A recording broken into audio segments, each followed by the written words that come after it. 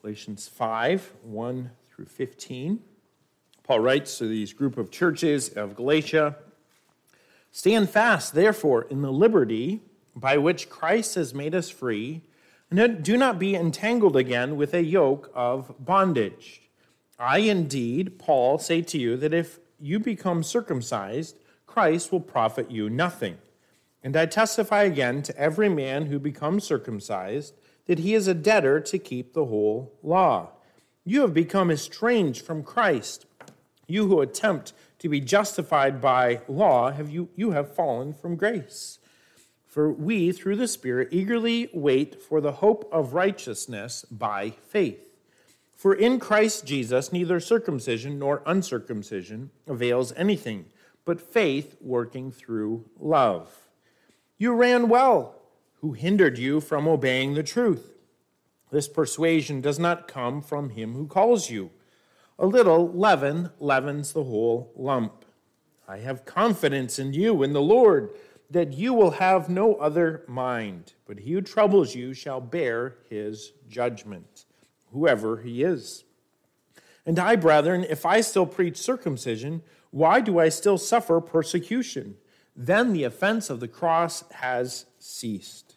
I could wish that those who trouble you would even cut themselves off. For you, brethren, have been called to liberty, only do not use liberty as an opportunity for the flesh, but through love serve one another. For all the law is fulfilled in one word, even in this, you shall love your neighbor as yourself. But if you bite and devour one another, beware lest you should be consumed by one another." Perhaps you have seen a t-shirt, someone wearing it. It seems popular in recent months. It says this: "Sorry, I can't hear you over the sound of my freedom." Have you seen a t-shirt like that?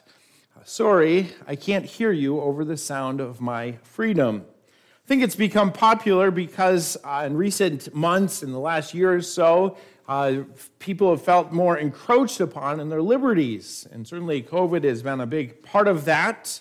And so they're pushing back on that and saying, I have freedom here in America. And some of that freedom is thinking about freedom. Probably, I think part of the intent of the t-shirt is saying, freedom, I can do whatever I want to do. As we think about freedom, a true understanding of freedom is not so I can do whatever I want to do, but I can do what I should do. That's a good and right understanding of freedom. Freedom is not just an excuse to do whatever I want, regardless of what people around me think or particularly about what God says, but now we have a freedom to do what is good and right. Freedom is not an excuse to be mean-spirited towards our neighbors. I can do this, and they have no say over that. But rather, it is an opportunity to do what is good and right before God. We have freedom here in America, and I'm very thankful for that freedom. But I want us to think about the freedom that we have in Christ and what God tells us we should do with this freedom as believers. We have freedom in Christ, and he encourages us, he instructs us, commands us. We should stand fast in the freedom that we have in Christ. We should stand fast in this freedom. Look at the third word of verse 1, stand fast, therefore. So he's concluding things that he's talked about, bringing about some application. And really the first 4 chapters, Paul has talked through the gospel and its implication for the church and their lives. And he's come about to this conclusion that as believers in Christ, you have freedom from the condemnation of sin, freedom from the guilt of sin, freedom from the confines of the law. You are not under the law as a means of restraint. You're not under the law as a means of salvation. You're not under the law as a means of sanctification, growing, become more like Jesus Christ. You are free. You are free in Christ. And you're to stand fast in this freedom, he says. Don't waver. Don't move back from this freedom. Don't give up ground and fall back on this freedom. He's going to say the implications of this freedom, but he's saying this isn't the truth of the gospel. If you're saved by grace alone through faith in the finished work of Christ, you are to stand in that freedom that you have in Christ. Well, how do we stand in this freedom? I want to look at three different ways in this passage of Scripture this morning that we stand fast in the freedom we have in Christ. And the first way that we stand fast is this. Do not turn to the law for justification. Don't turn to the law for justification. Using this in the sense of being made right with God, don't turn to the law. He says there in verse 1, stand fast, therefore, in the liberty, the freedom by which Christ has made us free, and do not be entangled again with a yoke of bondage. Don't go back under the law and the yoke, the bondage that it brings, literally slavery that it brings to the law. Because Paul continues on verse 2, if you're going to become circumcised, then Christ will profit you nothing. If you're going to, he's telling you, if you're going to rely on the fact that you are circumcised, that's why you're right with God, you don't need Christ. And we could insert that anything else. If you're going to rely upon your own religious efforts, your own goodness, you don't need Christ. You're relying upon yourself. You can't add something to Jesus and depend on that as well. It's not a religious deed plus Christ. It's Christ alone. Otherwise, you are relying upon yourself. Verse 3, everyone who becomes circumcised, this is for a religious reason, to be right with God, they are really becoming a debtor to keep the whole law. You want to keep the law? You have to keep all of it. You can't pick and choose which parts you want to accept. And so he's telling them, you're placing yourselves under the whole law and being bound to that. And by doing so, you become, verse 4, estranged from Christ. You attempt to be justified or declared righteous by the law, you have fallen from grace.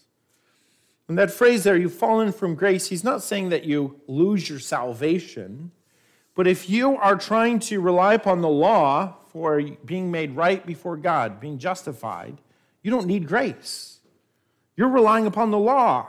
Grace is not what you are depending upon. But true believers, verse 5, are those who through the Spirit of God, they eagerly wait for the hope of righteousness by faith.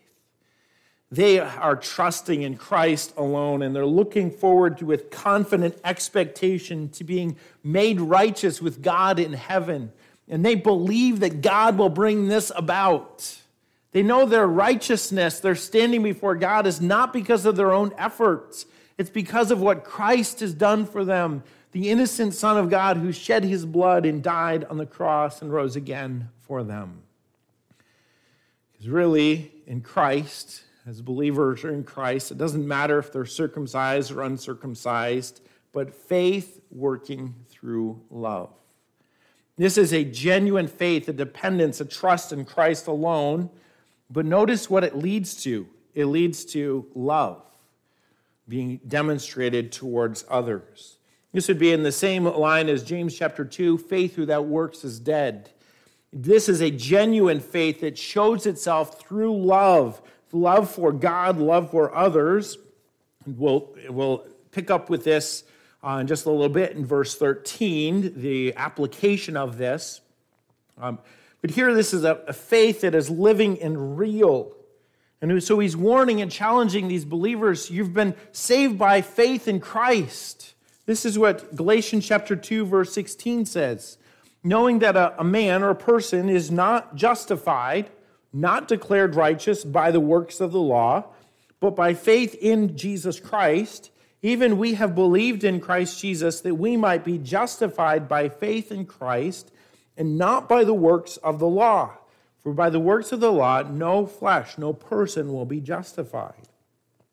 There he has emphasized someone is saved through faith in Jesus Christ. They're declared righteous through faith in Christ alone, not by keeping the law. So why would we go back under that? Why would we be trying to follow God's law as a means of being made right with God or a means of growing to become more like Christ? That is not living in the freedom that we have in Christ. It is coming unto bondage again. I'd like a young person to come up here, please. I still have the yoke, so I'm going to make use of it. Please.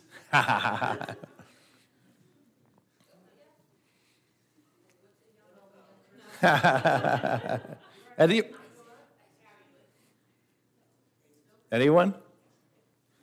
Abby, come on. You've done this before.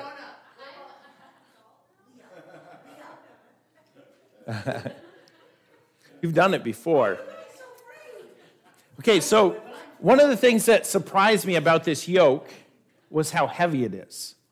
And that's part of the intent of someone smaller, is that if they would try to carry this for a while, it would be heavy. And I lift stuff all the time, and this seems heavy to me. But you know what happens if this gets put on you? You're bound to it. An animal doesn't put this on themselves. They're bound to this, and they have to continue in wherever the master leads. That's what the law does. It binds us, and we have to continue in that, to keep doing it. How much is enough? I don't know.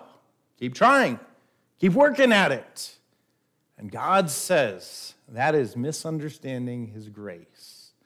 If you're resorting to your own efforts, even religious deeds, it's going to lead to bondage. Don't resort to that. That's not rightly understanding the freedom that you have in Christ. So what about you? Are you depending upon Christ alone for your salvation, that you are right with God? Or are you depending upon your religious deeds? We often don't think of circumcision as what's going to make us right with God, but we might think church attendance or baptism or taking of communion, being a good person. These are things that make us right with God. That's what we can think.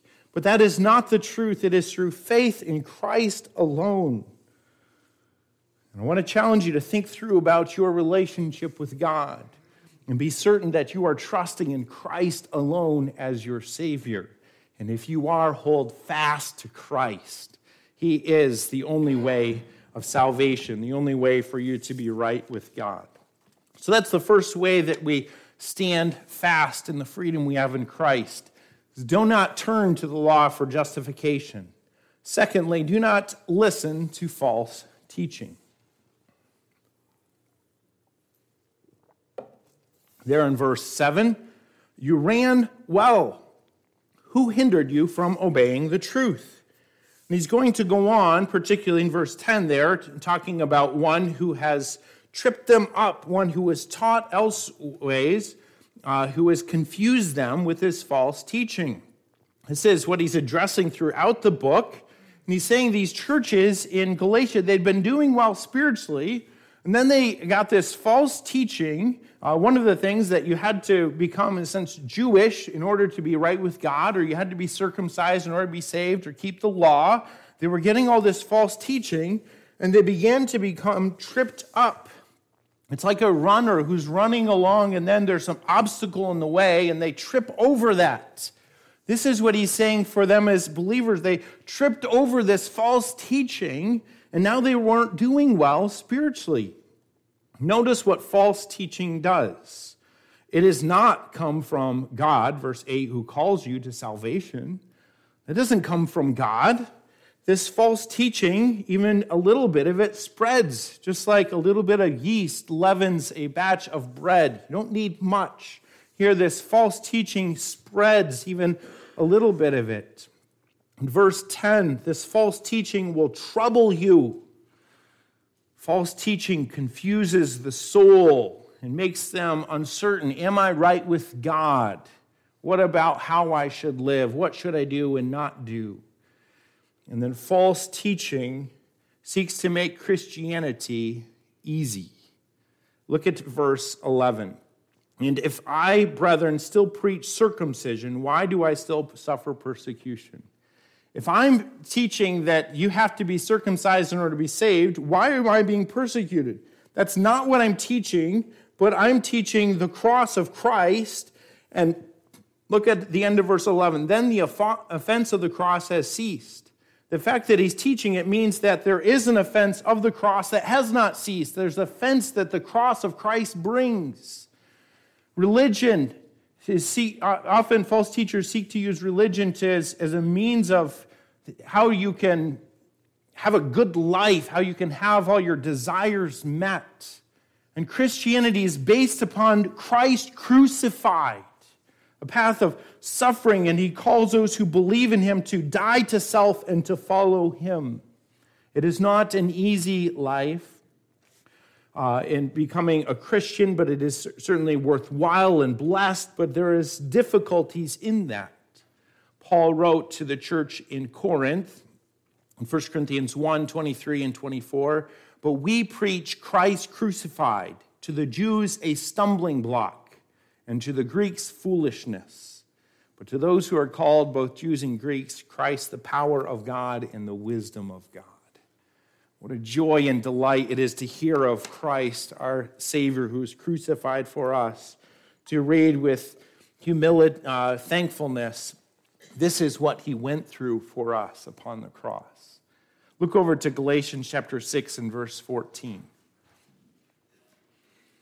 But God forbid that I should boast except in the cross of our Lord Jesus Christ, by whom the world has been crucified to me and I to the world. What was Paul boasting in? Christ crucified, the cross of Christ. And so he is challenging them. He's saying these false teachers are trying to lead you away from Christ, or lead you away from the cross of Christ, trying to say, just do this, this, and this, and you will be right with God. But they are tripping you up spiritually. You are not to listen to this false teaching. I want you to think about an obstacle course. An obstacle course for you might be the living room when the kids are playing there. An obstacle course might be your shop when you have lots of tools out. Obstacle course might be something that you go out and explore in the woods. But an obstacle course has lots of difficulties, things you have to get through to get to the other end, to the intended goal. Here, picturing the Christian life as an obstacle course, and the obstacles are false teaching.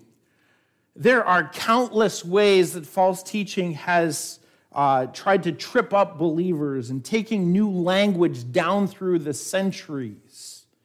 It's still there, and it still will be there. But what does he say that we should do? We don't listen to that. Don't get tripped up with that, but rather keep your eyes fixed upon Jesus Christ. Fix your eyes upon Jesus Christ, if you will, and you'll be able to get through the obstacle course. Keep your eyes upon the cross of Christ, him crucified for you, and you'll be able to discern what is false teaching and what is error, and you'll be able to say, yes, this is the truth. This is who Christ is. This is what he has done for me, and I'm going to cling to that.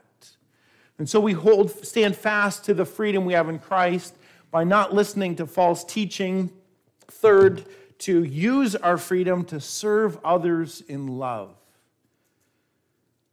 Look at verse 13. For you, brethren, brothers and sisters in Christ, dear one, through this common bond that we have in Christ, you have been called to freedom. You've been called to this liberty in Christ. You are free from sin. You are free from its bondage. You're free from guilt. You're free from the law as a means of salvation or sanctification. Do not use liberty or freedom as an opportunity for the flesh. Don't use it as an opportunity to sin.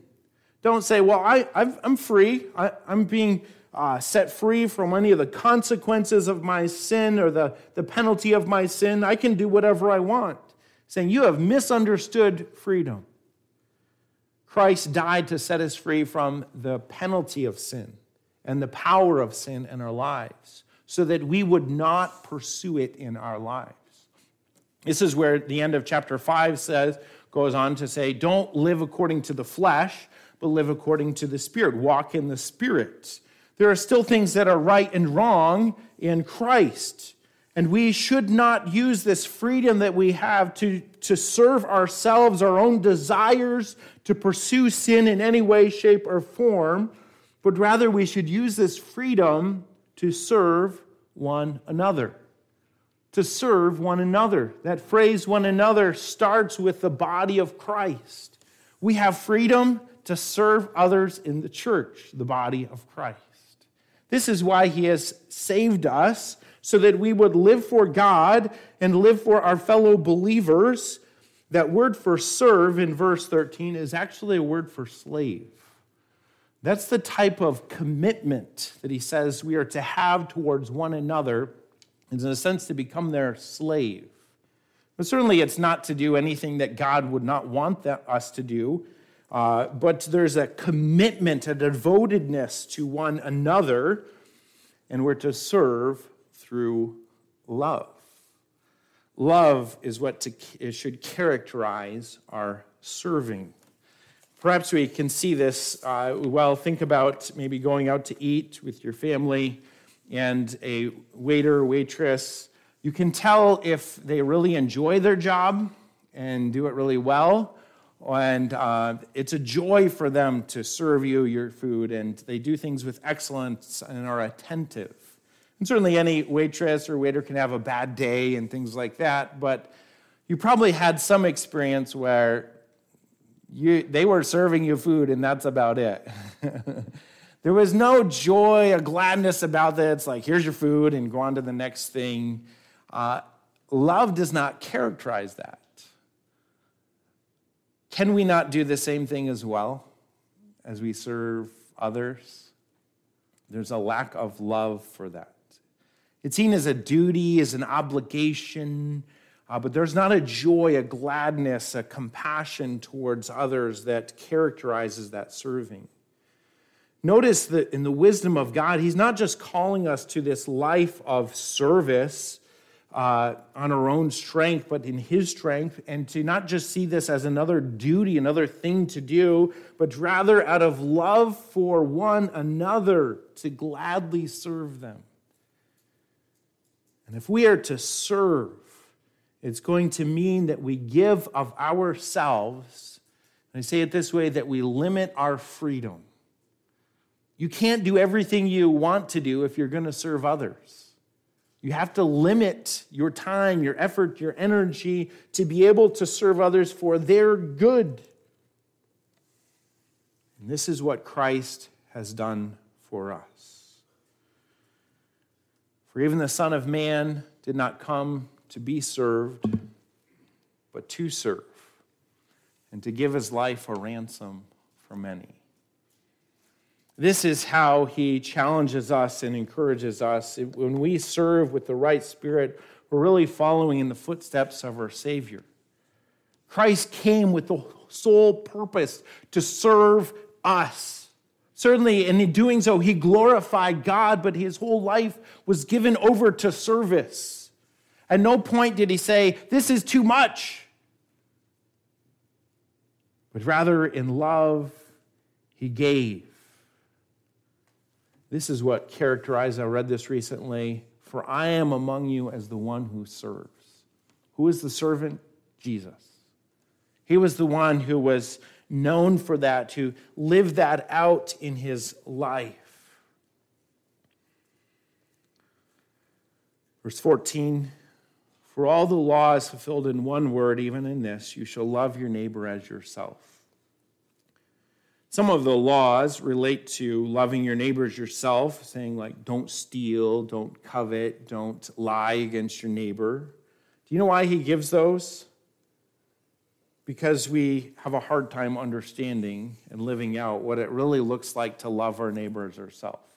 If we really lived that out, we wouldn't need any other laws. We wouldn't need any other commandments to truly love them as a way that Christ would want us to love them, to care about them and to serve them for their good. So he's saying, as you do this, as you love your neighbor as yourself, you're fulfilling the essence of the law. We could say the moral requirements of the law. You're pleasing God as you love your neighbor as yourself. But he gives a warning, verse 15, don't be focused on yourself. I think this is characterizing the works of the flesh, which bite and devour and consume. He says, don't live for yourself, but live for God, who loved you, who has set you free from sin and its penalty, and has set you free so that you will serve others with love. So I want you to think about this. I think some of us need to be challenged to serve God more. That we need to see it, that we need to serve in our lives, to serve at church, in our families, to serve at work, to be known as those who are serving. And then some need to be encouraged in their serving to do so with love. Maybe they're really faithful at it. Maybe they're consistent, but there's a lack of love and a joy in the Lord in doing so. I want to encourage you, if that is where you're at, for you to think about the love of Christ. Because what enables us to love others? It's not ourselves. It's the love of Christ that he has shown for us. As 1 John 4:7 says, "Beloved, let us love one another. For love is of God, and anyone who loves is born of God and knows God." We pass on the love that God has shown us through our serving. Love makes any act of service a joy. But without love, serving is a grudging duty. And our freedom in Christ, it's not a license for our flesh to live for sin, but it's to use our freedom to serve others in love. So how are you using your freedom? Are you serving? Are you serving others in the body of Christ on Sundays throughout the week? Are you serving in love? What part do you need to be encouraged or challenged in? And to serve in more ways, or to keep pressing on with the right spirit? How does the Lord want you to use your freedom for his honor and glory?